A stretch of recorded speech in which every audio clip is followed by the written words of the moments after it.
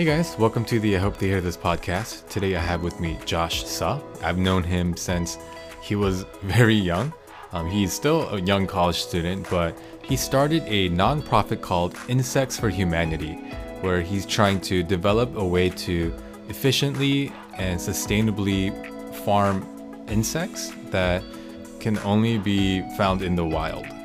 So Josh explains to us why he started the nonprofit, his trip to Congo to develop new farming methods. It's all really interesting. So yeah, thank you guys so much for tuning in, and I hope you enjoy.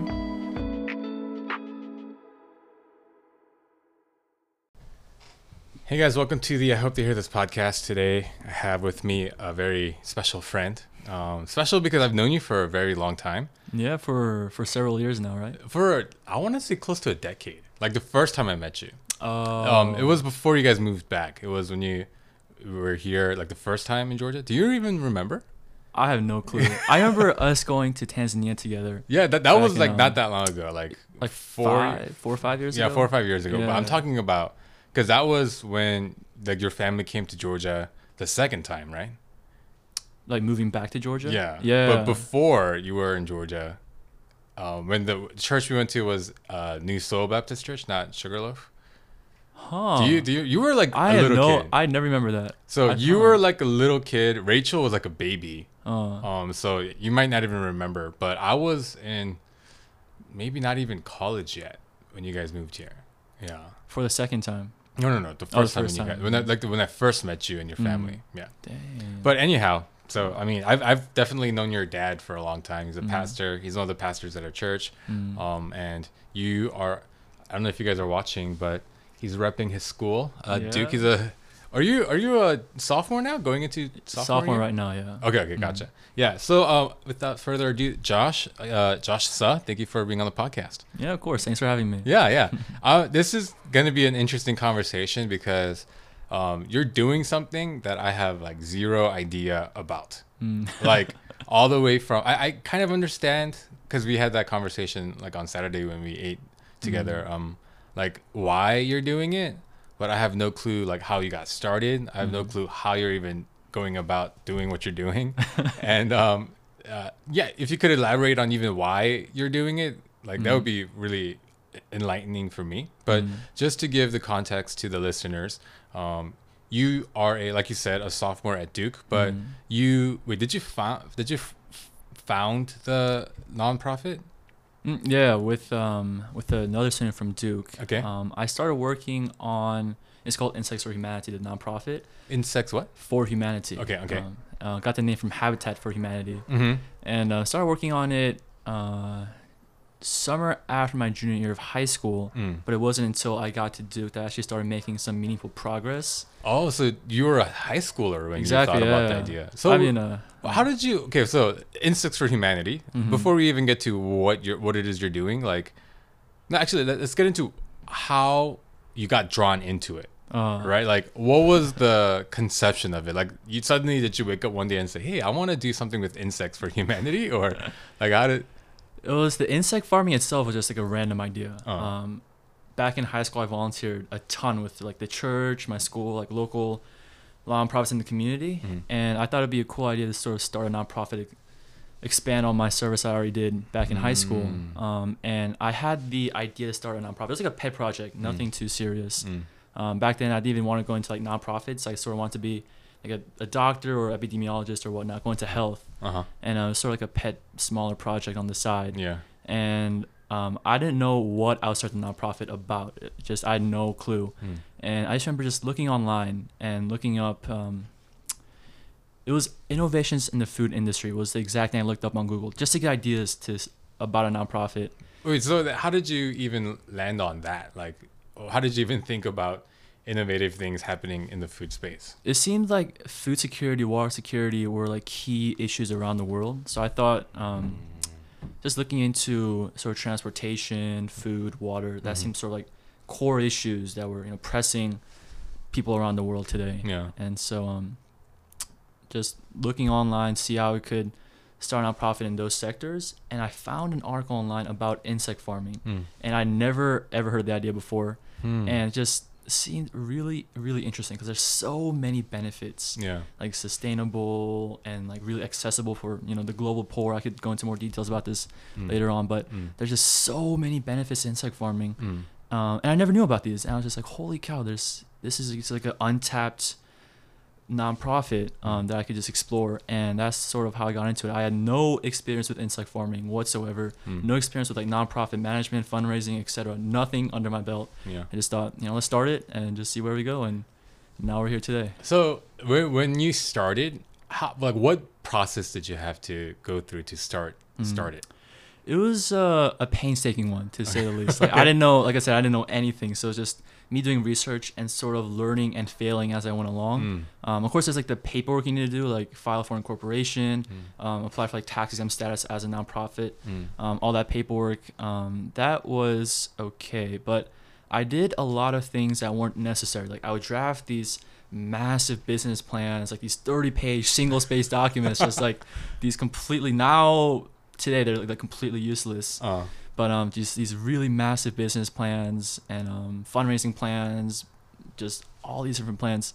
And I spent like a year just researching, drafting these plans, and nothing came of it. Like it was just me getting my thoughts out there. And because I'm really afraid of uncertainty. I used to be. And so I draft these plans as a way to combat that uncertainty around how I would build this nonprofit. Wow. And about, I don't know exactly when, but I remember just a year after I started this, it was like senior year, I think, of high school, I had got nothing done. And it was just really hard on me. Just the fact that I'd been doing this for a year now, just doing research on how to farm these insects, and that the fact that we had done nothing on the ground in Africa at all was just really pressing on me. And I remember just you were a high schooler at the time. Exactly, yeah. Wow. But, you were a very ambitious young person. Yeah, I mean, just I was fiercely independent and just wanted to go wherever I wanted to go after whatever I wanted to get, and so just didn't let the fact that I was a high schooler student just stand in my way. Yeah. But I guess the disadvantage was I didn't know what the heck I was doing. Yeah. Like it's high school, no experience, and like I said earlier, just spent a year writing these now useless plans, and I remember just senior year of high school, it was like a shower thought. I was in the shower and I just remember thinking, like, I need to stop planning so much, just writing these useless plans and just actually do something. And so I thought, screw these plans. I'm just going to go in completely blind and just focus solely on getting things done. Like this very strong bias towards action. And so that's when I started, like, connecting with NGOs in the Congo, being like, hey, I want to set up these experiments to see if we can farm insects and just really getting stuff done. That was like the point where that was a year after I started. Wow.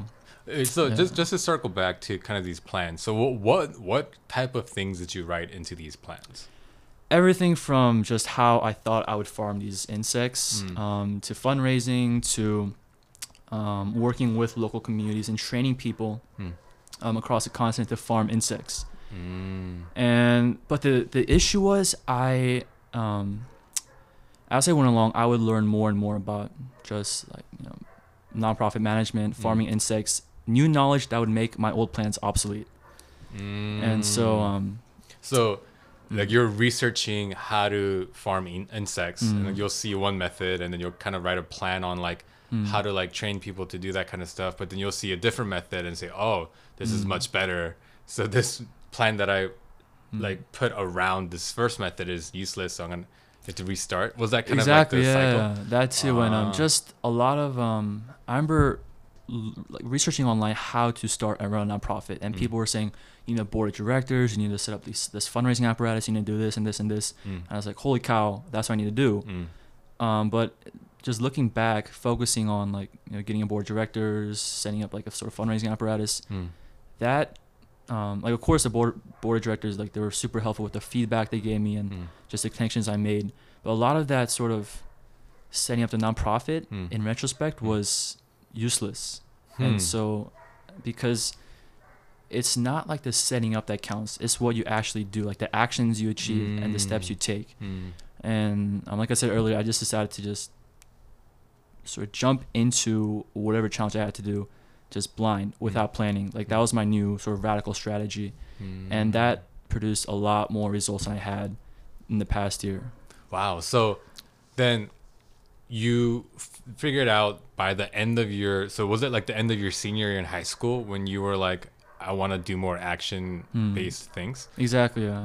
So what was kind of your first action that you took in order to kind of get this off the ground? It was partnering with an NGO in the Congo. It's called CADIM.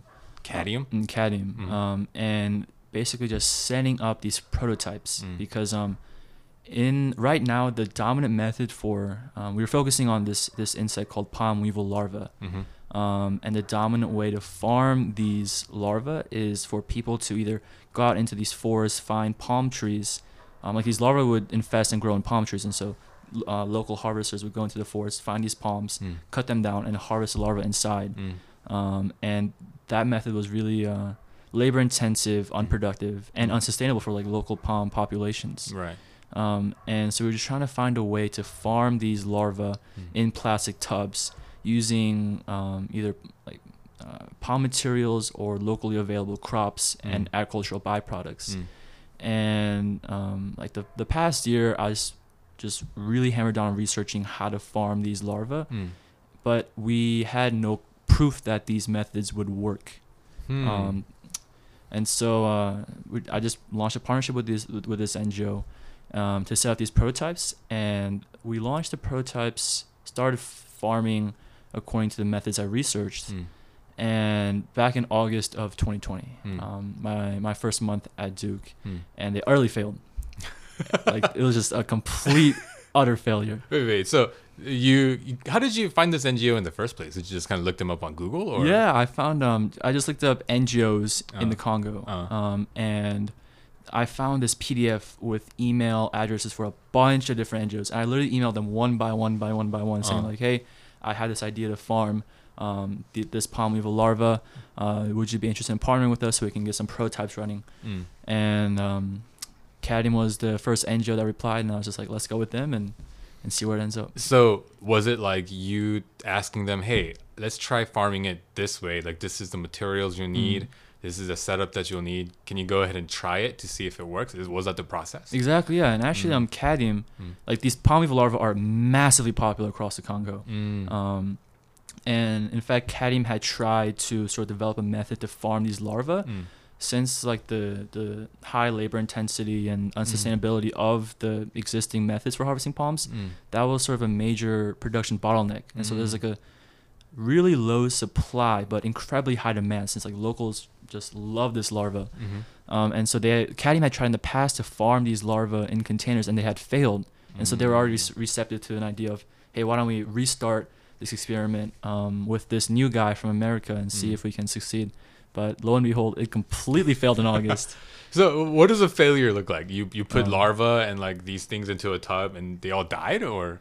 So we put the we got some palm material, put it in a plastic tub, put some palm weevil adults, and waited for about 2 months, see if there would be any larvae. And 2 months later, there were absolutely zero larvae. And I was just devastated. I spent like a whole year just researching, only for literally nothing to come out of it. Yeah. And at first I was just devastated. All that work just gone. But the people from CADIM, they're like, let's not give up. Let's continue trying. Like there's so much potential if we figure out a way to farm these larvae. Yeah. This could help impact the lives of so many people across the Congo and West Africa and the world. And so we continued working. And this summer, I traveled to the Congo to meet with our partners and continue prototyping. And we had our sort of breakthrough idea. Oh yeah. We instead of using palm materials like we had in the past. Is it safe to share this in public space? I mean, yeah, it's not really a competition. Oh, okay. Like, if other people use our methods, like that's fine. Like, our goal is to, sort of scale insect farming across Africa and across the world, not to sort of monetize in a sense. So. Oh yeah, that's right. Oh, that's awesome. Okay. But the sort of the whole winning combination was using, it's called cassava. It's this Can we give 1 second? I don't know if the listeners can hear, but there's a And I don't know if you guys know, I live right in front of like a dog hotel. So there's a ton of barking happening right now. When we tested it, I don't think the mics picked it up, but just in case. I don't, because I feel like you're about to get into something very important. Just want to let it pass a little bit. Okay, yeah, please proceed. But yeah, there's this, it's called cassava, and it's this immensely popular staple. It's this vegetable, tubular vegetable, very common across the Congo. And one of the common products made from this vegetable is cassava flour.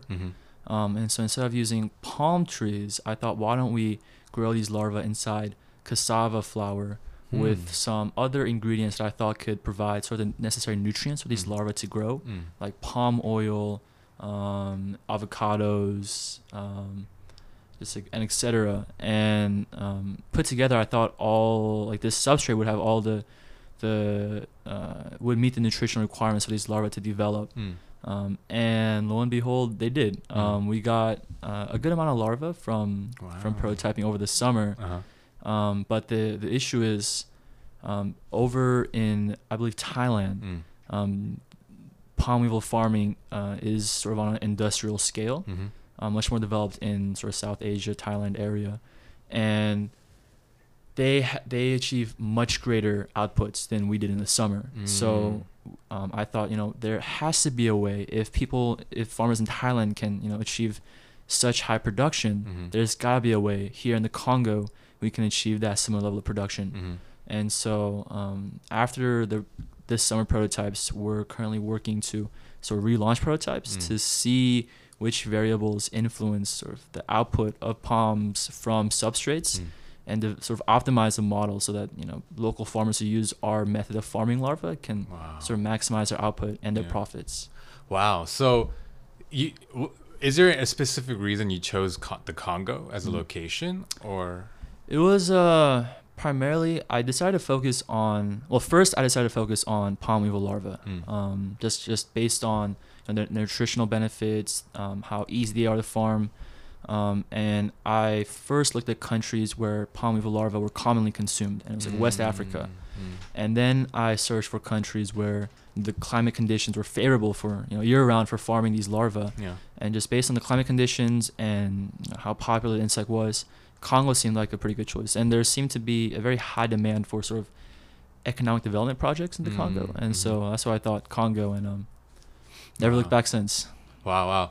And so I'm just trying to piece the entire story together. It sounds like, tell me if I got anything wrong, you literally started with a desire to do something, right? Like something good. And so you said, let's start an NGO, because you were already kind of doing things, with the church, with schools, and then like you're thinking about it. Oh, this seems good. You kind of landed on the broad topic of innovative foods. And then you landed on insects. Oh, this is great. And you landed on a specific insect type food that gets eaten popularly at a location that there is a need for a more efficient growing process, right?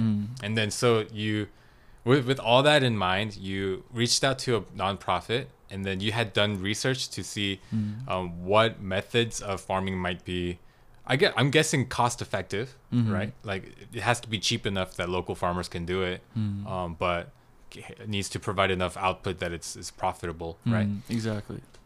Wow. And then did you decide to go to the Congo because there weren't enough results happening, or did you go when there were results happening? Like when there weren't results happening. And so you said, this isn't going well enough, so I need to go there myself. Exactly. Yeah. Oh wow. It was just sort of, let's go there ourselves, see what we can do about it, and see if we can change the repeated failures we've been seeing over and over. So like, how long were you there?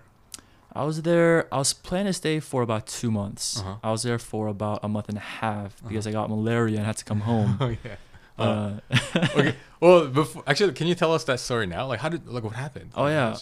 So it was a few weeks after I first touched down in Kinshasa, I went on sort of a solo trip to a rainforest, because where I was staying, it's on a very hilly area. But at the base of the hill are these really dense forests, like pretty much rainforests. And I was really curious about these forests, since they're nowhere out here in like Suwanee, Atlanta, Georgia. Yeah.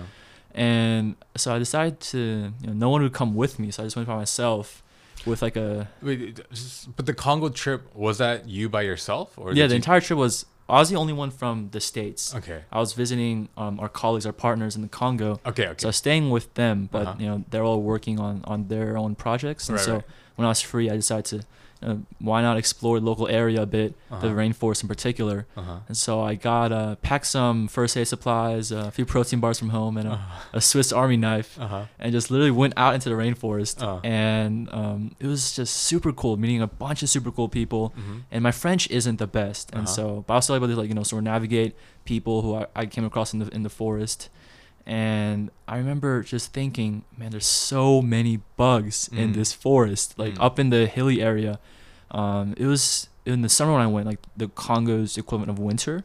And so there were a lot less mosquitoes than I expected up in our hilly area.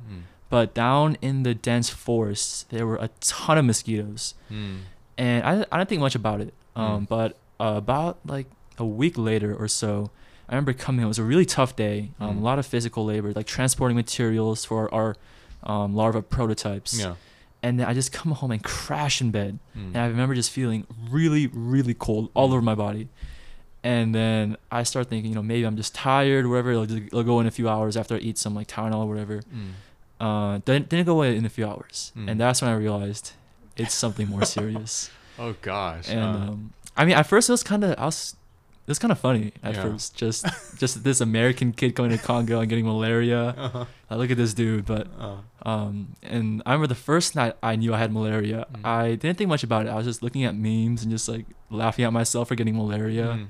And then the next few days is when the symptoms really started to go south. Yeah. It would fluctuate between like really intense chills or really hot fevers, and like every few hours. So I wouldn't be able to sleep for more than a few hours at night, because I'd always wake up either freezing cold or like freezing cold to the point where no amount of clothes could keep me warm, or to the point where I was so hot that I could like strip naked and it'd still be so hot.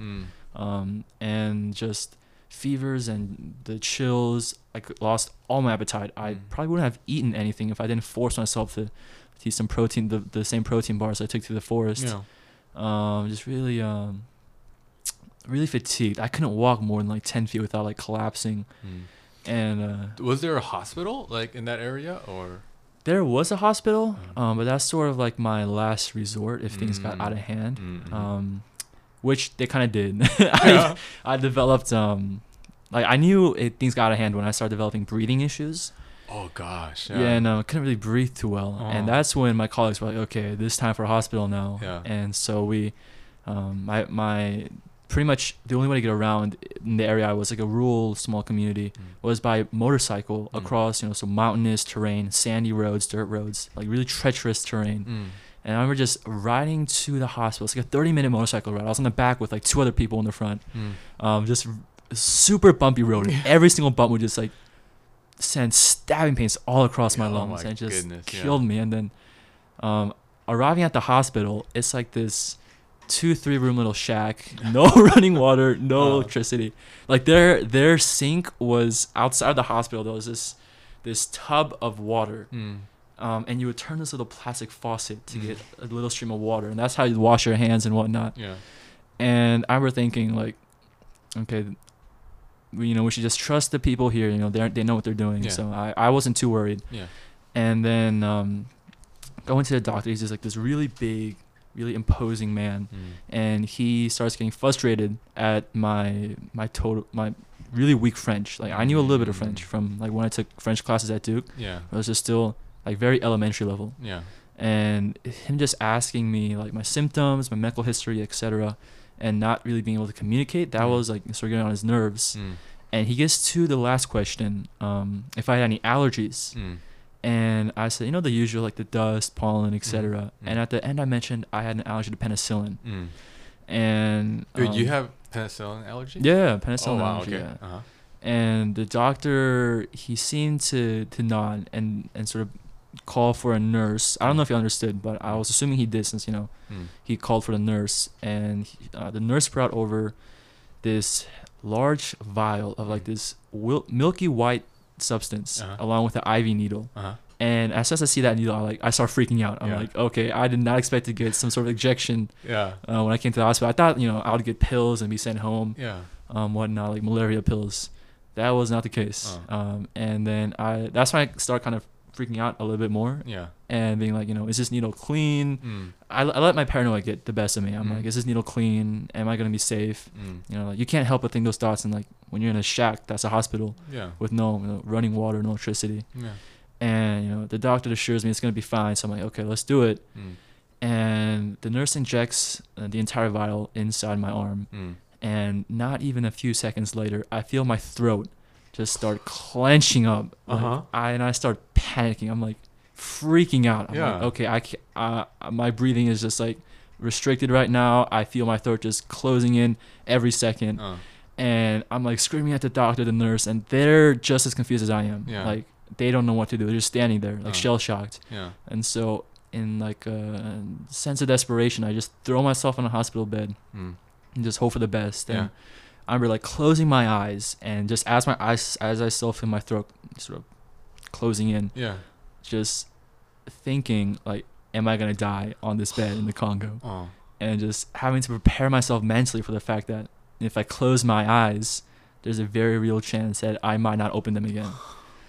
And that was the scariest I've ever been in my life. I've done scary things like climb construction cranes and explore abandoned prisons and all this. I saw it. We can talk about that later. Yeah. I saw that too, but okay. All this, pretty scary stuff. But I've never been that scared in my entire life. Just like so helpless on a bed, not being able to do anything. But like I think it was a few minutes. Felt a lot longer than that. But I feel my throat sort of loosening up again. I'm still really hard to breathe. I have to like really put some force into breathing. But I can breathe again, and like I can still breathe. And I was just, really, really glad that I didn't die on that bed. And the funny thing was, like, after, like, during my whole allergic reaction, nobody did anything. They were just like standing around. Wait. So did they inject you with? Was it penicillin? Apparently, it was ampicillin. I remember getting a list of chemicals in that vial, and one of them was ampicillin. And I think that's where the allergic reaction came from. Interesting. Okay. Yeah. And the really sad thing too is they tried to give me a second injection after my first one. And this time I was like, okay, let's not get any more injections. And I asked for like a list of chemicals in that second vial.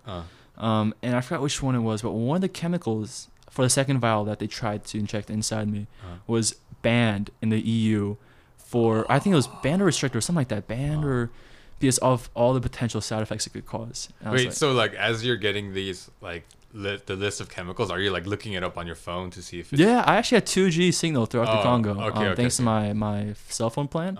And so that was helpful. Wow. I was just like, wow. So you declined the second? Yeah, I declined the second one. And the funny thing was, like, after the whole fiasco, not even a few hours later, I went back with me and my colleagues. We went back to where we were working, and we were just like really lighthearted about it. Like, it was just like, look at this American guy not being able to take his injections. Like, he almost died. It was like whatever. But like, my favorite picture of all time, on my cell phone is like a selfie my colleague took of me and my other colleague, and we were like all really jubilant, really happy, just all smiles. And it was just like a few hours before I was on a hospital bed, not knowing if I was gonna die on that bed. Just a few hours ago. But. And so, how is that? Why, like, did you leave like the day after, or like, what happened? Like, why was your trip cut short? I couldn't leave right after. I still had all the symptoms of malaria that probably would have barred me from traveling, flying back. So I waited about a week or so, I think. And then, but the funny thing is, the injections actually worked. And I don't know if it's because like the panic or just like the injections or whatnot. But the symptoms started getting better slowly but surely. And in a week or two, I was just fine. Only had a little bit of raspiness when I took a breath, but I was pretty much good to go. And yeah. Wow. And then you changed your flight as soon as you could to get back. Yeah, and arranged for my colleagues to sort of finish the work I was doing, and then that's when I flew back home. Yeah. And then did you immediately go to a hospital or like? Yeah. And I went to urgent care, and the doctors were like, nothing wrong with your lungs or whatever, and I was fine. Yeah, that's great. Wow. Wait, and so just so we kind of have a better understanding, like your colleagues, are they like Congo natives? Yeah, they're Congo natives. And did they speak English, or how did you guys communicate? So one of them spoke English, but it wasn't the best. Hardly anyone in the area spoke English. And my French, they spoke French though. And my French was passable, but not the best. And so when I couldn't speak French, I would use Google Translate on my phone. And that's how we would communicate. But all the times it was like unreliable, the connection was weak. Yeah.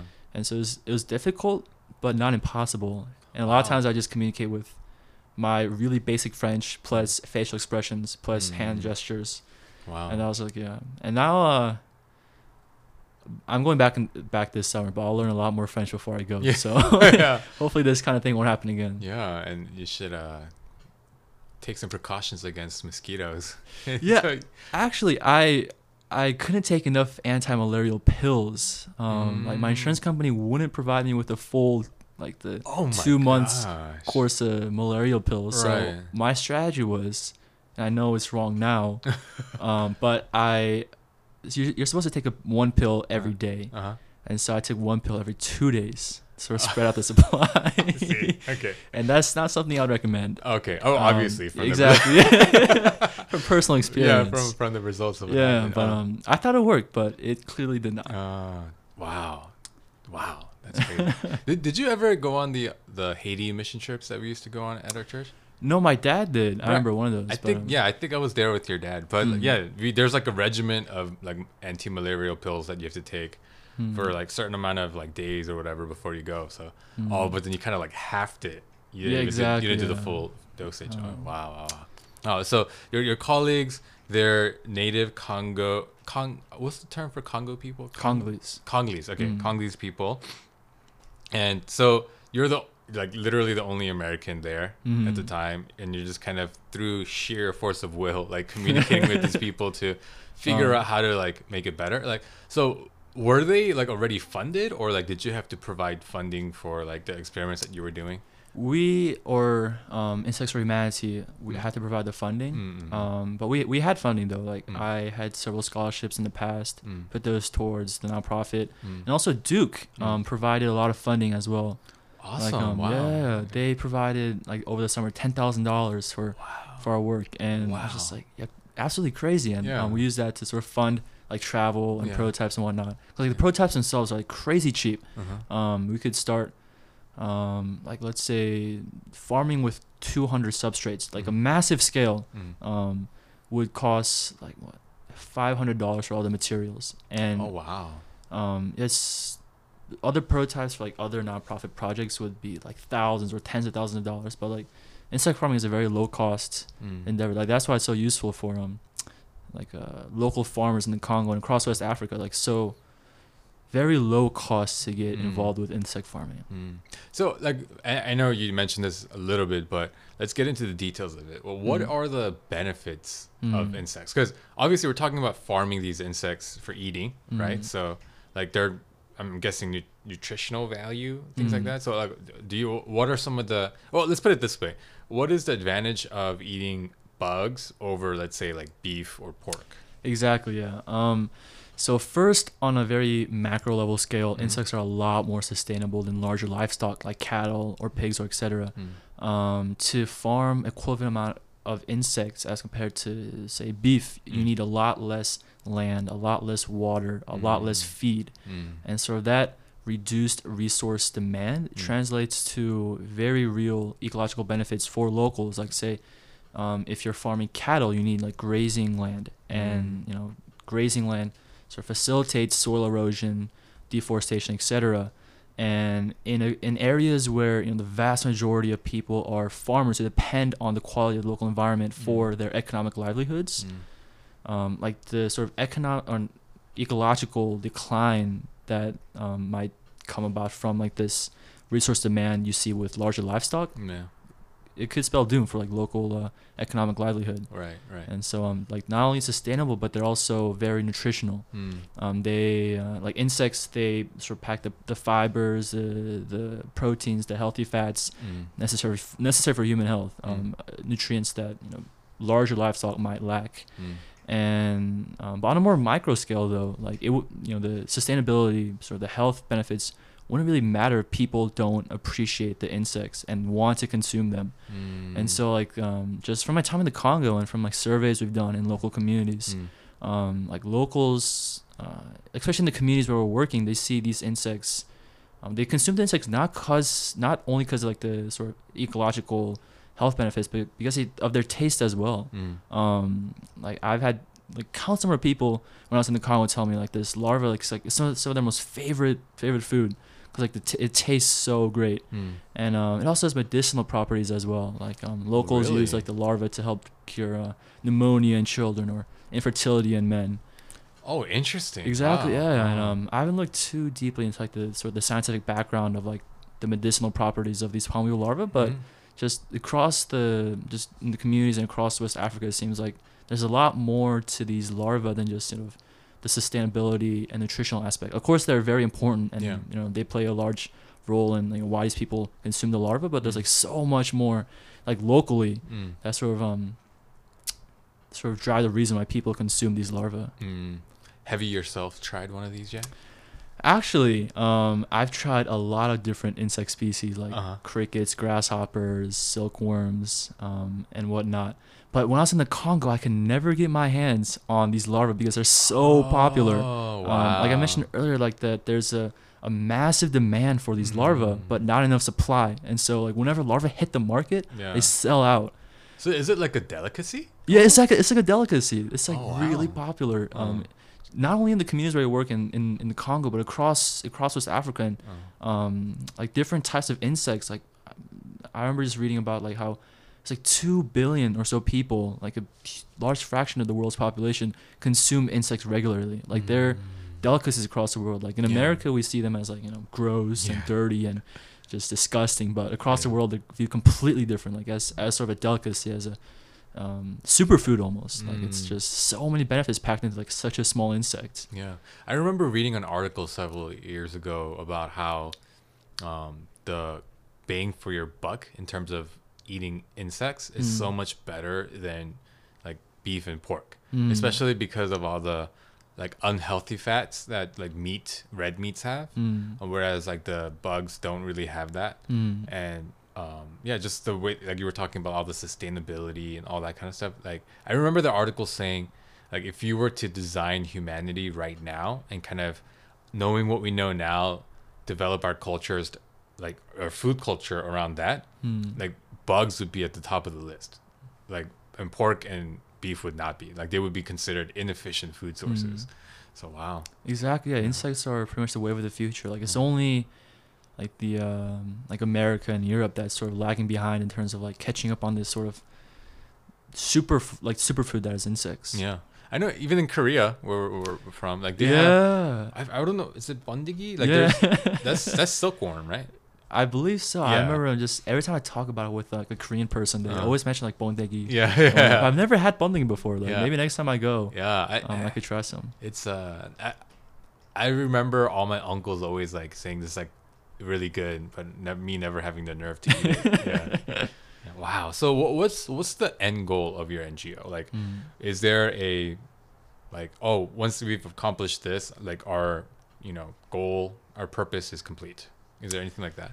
I don't think there is an end goal. It's pretty much just scaling insect farming as much as possible.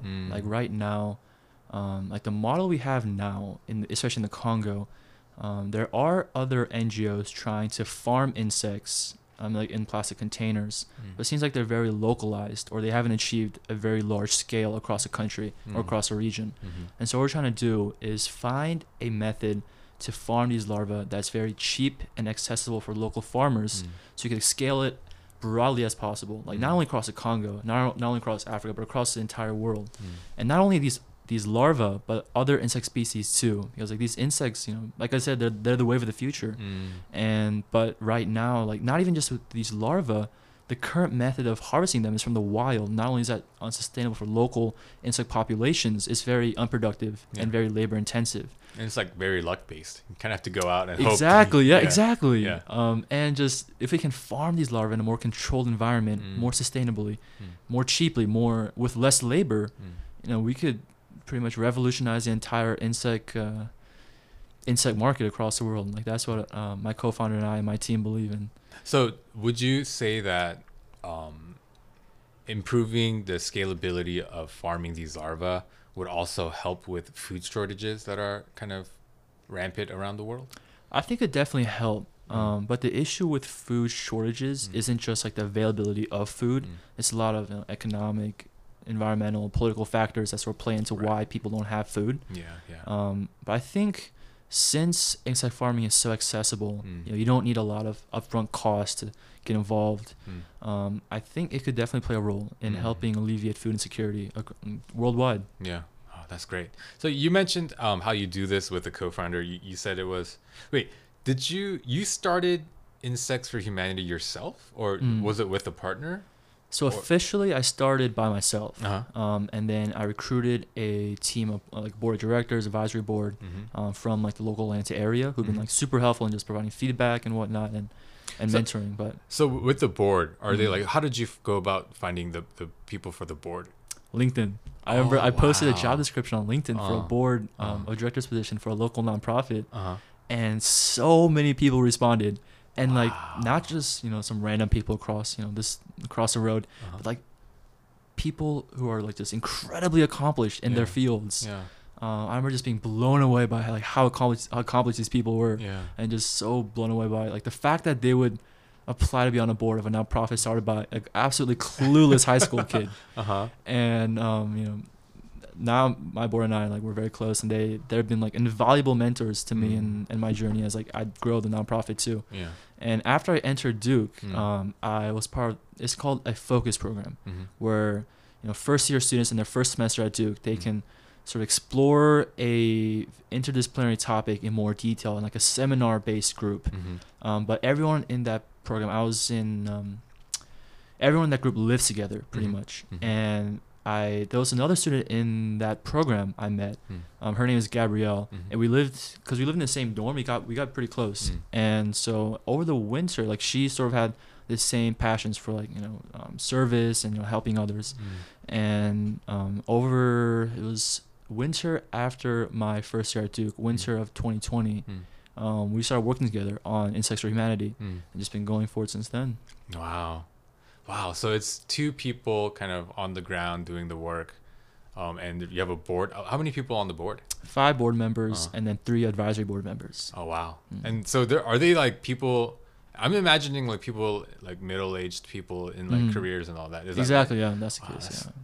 So LinkedIn, huh? Yeah. You just reach out and I just posted the job application on LinkedIn, and like all these people applied. I was just like blown away. I was like, holy cow. Wow, like for anyone listening, like if you wanted to do something like this but were fearful and didn't know what to do, man, this is like such good advice. Just go for it. Exactly, yeah. Like I learned all those months ago. And so just planning or like being afraid of the uncertainty, it's just jump in blindly and just hope things will work out. Like that was my strategy. And but I do think though it's nice to have kind of the structure that you have, right? So like you had the understanding to know that you needed to set up so are nonprofits incorporated? They're incorporated. You have to do your incorporation. You have to like file for tax exempt nonprofit status, all that. So like those things like you should do, and the fact that you knew to recruit a board of directors, that's also very helpful, right?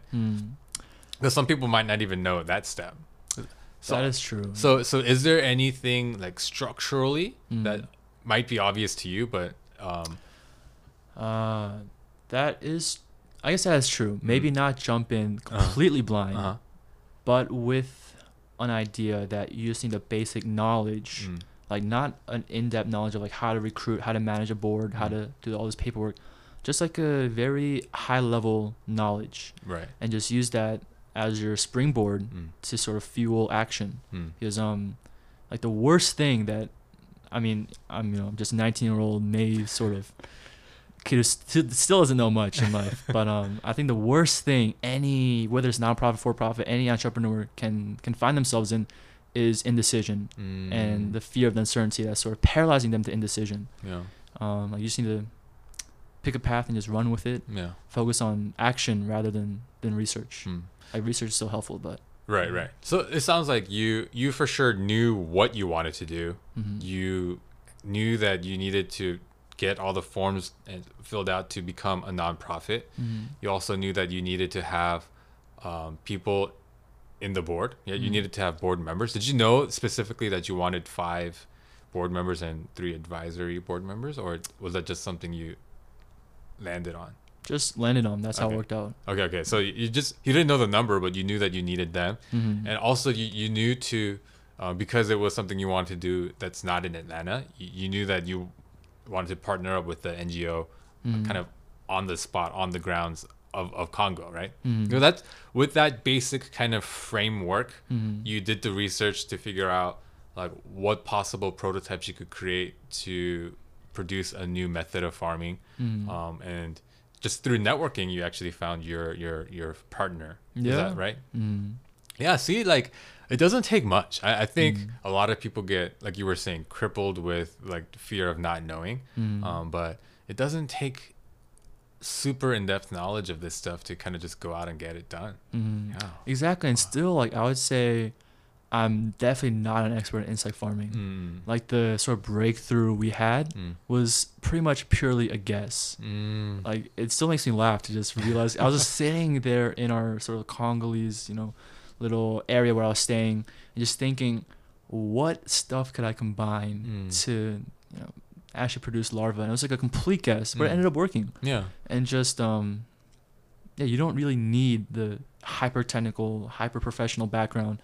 Just like a determination to see things through, like come hell or high water, like you'll get things done. Wow, that's awesome. So for people listening who want to help, like what, let's say, we're not talking about like experts, right? We're just talking about like regular people who want to help. Like how would they go about helping? Like, do you even need help, first of all, I guess? I think right now we'll need help later on. Right now we're focusing on prototyping, sort of optimizing the model for farming these larvae. And that's more of a thing between the organization like us and our partner CADIM in the Congo. Yeah. But moving forward, we'll definitely need like sort of that financial help as we have our ideal model and as we expand partnerships across Africa and across the world to sort of scale insect farming. Then we'll need financial support. But right now it's more of a just an effort between us and our NGO partner. Yeah. So when that time comes, please let us know. And I'm sure there are many people out there who would want to help. And who knows? There might be people who want to take a trip out to the Congo and do the work with you. Yeah, that would be maybe awesome. Risk getting malaria with you. Who knows? If you ever need any help like that, I'm sure the community, people who listen to the podcast. I'm sure there are people out there who would want to help. So exactly. Yeah. So let's get to the actually, like when you posted all those like you're on like cranes and stuff like that. But let me ask you, was it legal? I can't say if it was legal or not. Okay. Likely no. But to me, it seemed definitely not justifiable. But it seemed less harmful than other things I could do because it wasn't causing other people harm. Like maybe it caused me harm. But okay, right. But what in your mind made you think, hey, like I should go climb this crane? Like, I actually grew up very afraid of heights. Like a very sort of shy, afraid kid. And I hated that. I was like, I really want to bust out of my bubble of just being afraid of a lot of different things. I was very timid, very afraid. And I just remember thinking, what could I do that's just absolutely crazy that would, force me to challenge my fears. And then I remember getting to Duke and exploring Durham and seeing this really tall construction crane. I was like, maybe if we climb that would, sort of get me out of my fear of heights. And just, I was like, let's do it. And one night by myself, went and climbed the crane. Really scary experience, I will say. As I was climbing, like halfway up, the wind was pretty strong. And it rained the night before too. not only was it slippery, like the crane was made out of steel, so it was like really slippery. And I was wearing Vans. And like the these worst very shoes. slippery shoes, yeah. The worst shoes you could wear to climb something. Exactly, yeah, really slippery. And the wind was just like kind of wobbling the crane back and forth. And I was just scared, like out of my mind. Yeah. Like just because the heights, but also the fact I could fall off, get blown off, slip off, whatever. But I get to the top, and just that view of Durham. It's like a really beautiful city. Just having this really sort of picturesque view of Durham was just breathtaking. I was like shivering because I was so afraid, but at the same time it was just remarkably beautiful. I remember climbing back down from that crane. It was just a flood of a feeling of accomplishment. I was like, I was scared as hell, but I did it. I faced my fears and I overcame it. And like now I don't climb cranes, just full disclosure. And I'm glad to hear that. Yeah. It was just like a one time, like a little while of my life, just to sort of get out of my comfort zone. But I think I definitely learned a lesson, like just a meaningful life lesson. It just wasn't some reckless, some college boy just doing some reckless things. Yeah, I guess in college there are way worse things you could do, in the name of self discovery.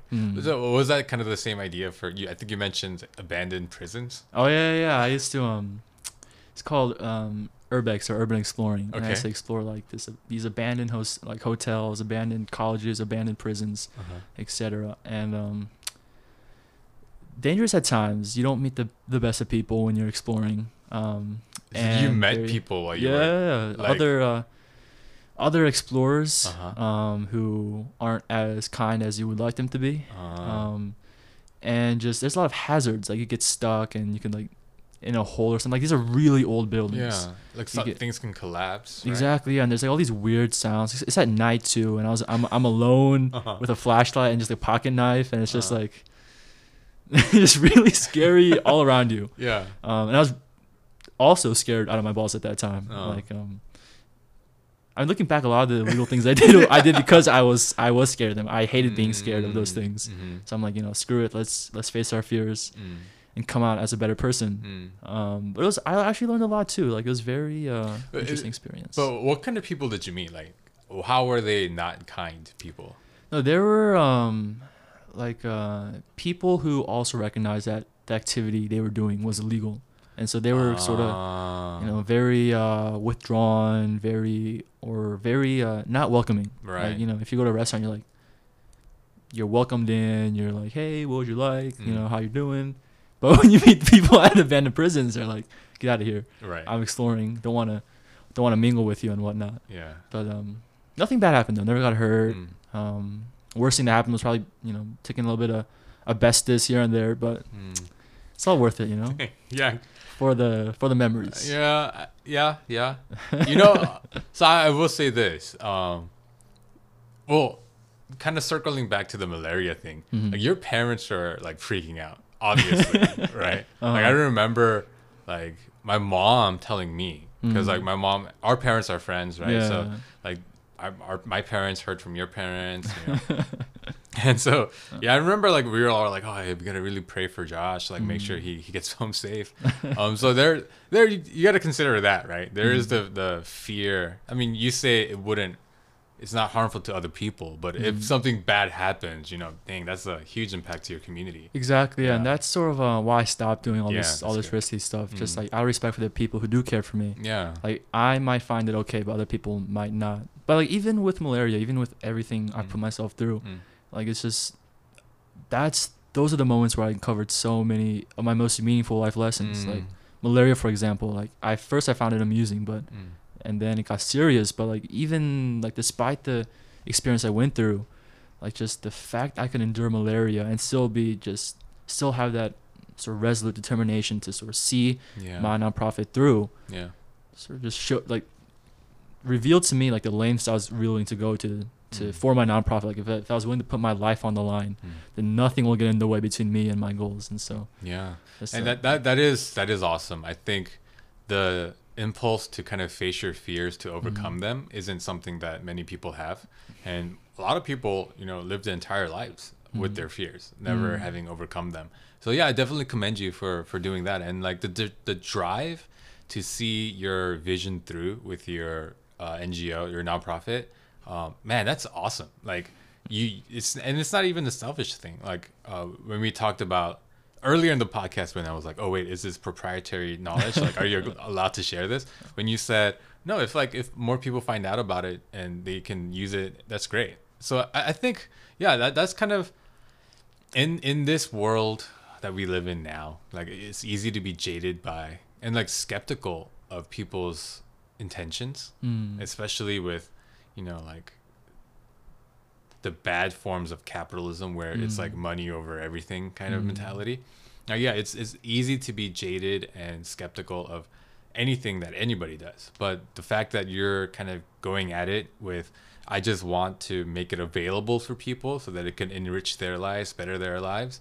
I think that's really commendable and admirable. So yeah, that's awesome, man. Yeah, no wonder Duke gave you $10,000 to go out and do all this stuff. Oh man, yeah, but appreciate it though. Yeah. So we're closing in on an hour. And I think we're gonna wrap up. But any last thoughts that you wanted to share with your experience, or anything you wanted to let the people know about?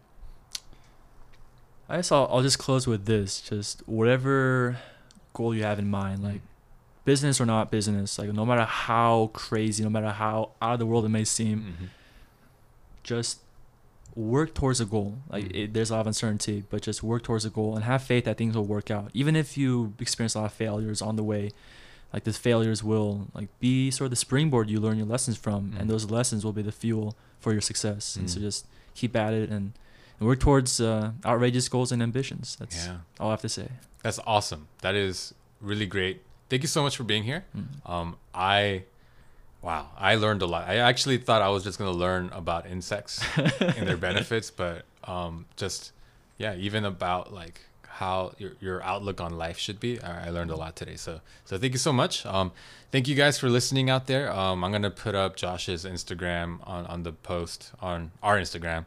So are you okay with people reaching out if they want to like connect with you regarding this? Yeah, for sure. I actually deleted my Instagram a while back, but you could just text me like 216-767-3598. Like I'd be more than happy to talk anytime. Yeah, awesome. Yeah, so if you guys are interested in this kind of space and you want to connect with Josh, there you go. You got his number. Awesome. Thanks for having me. Yeah, thanks, man.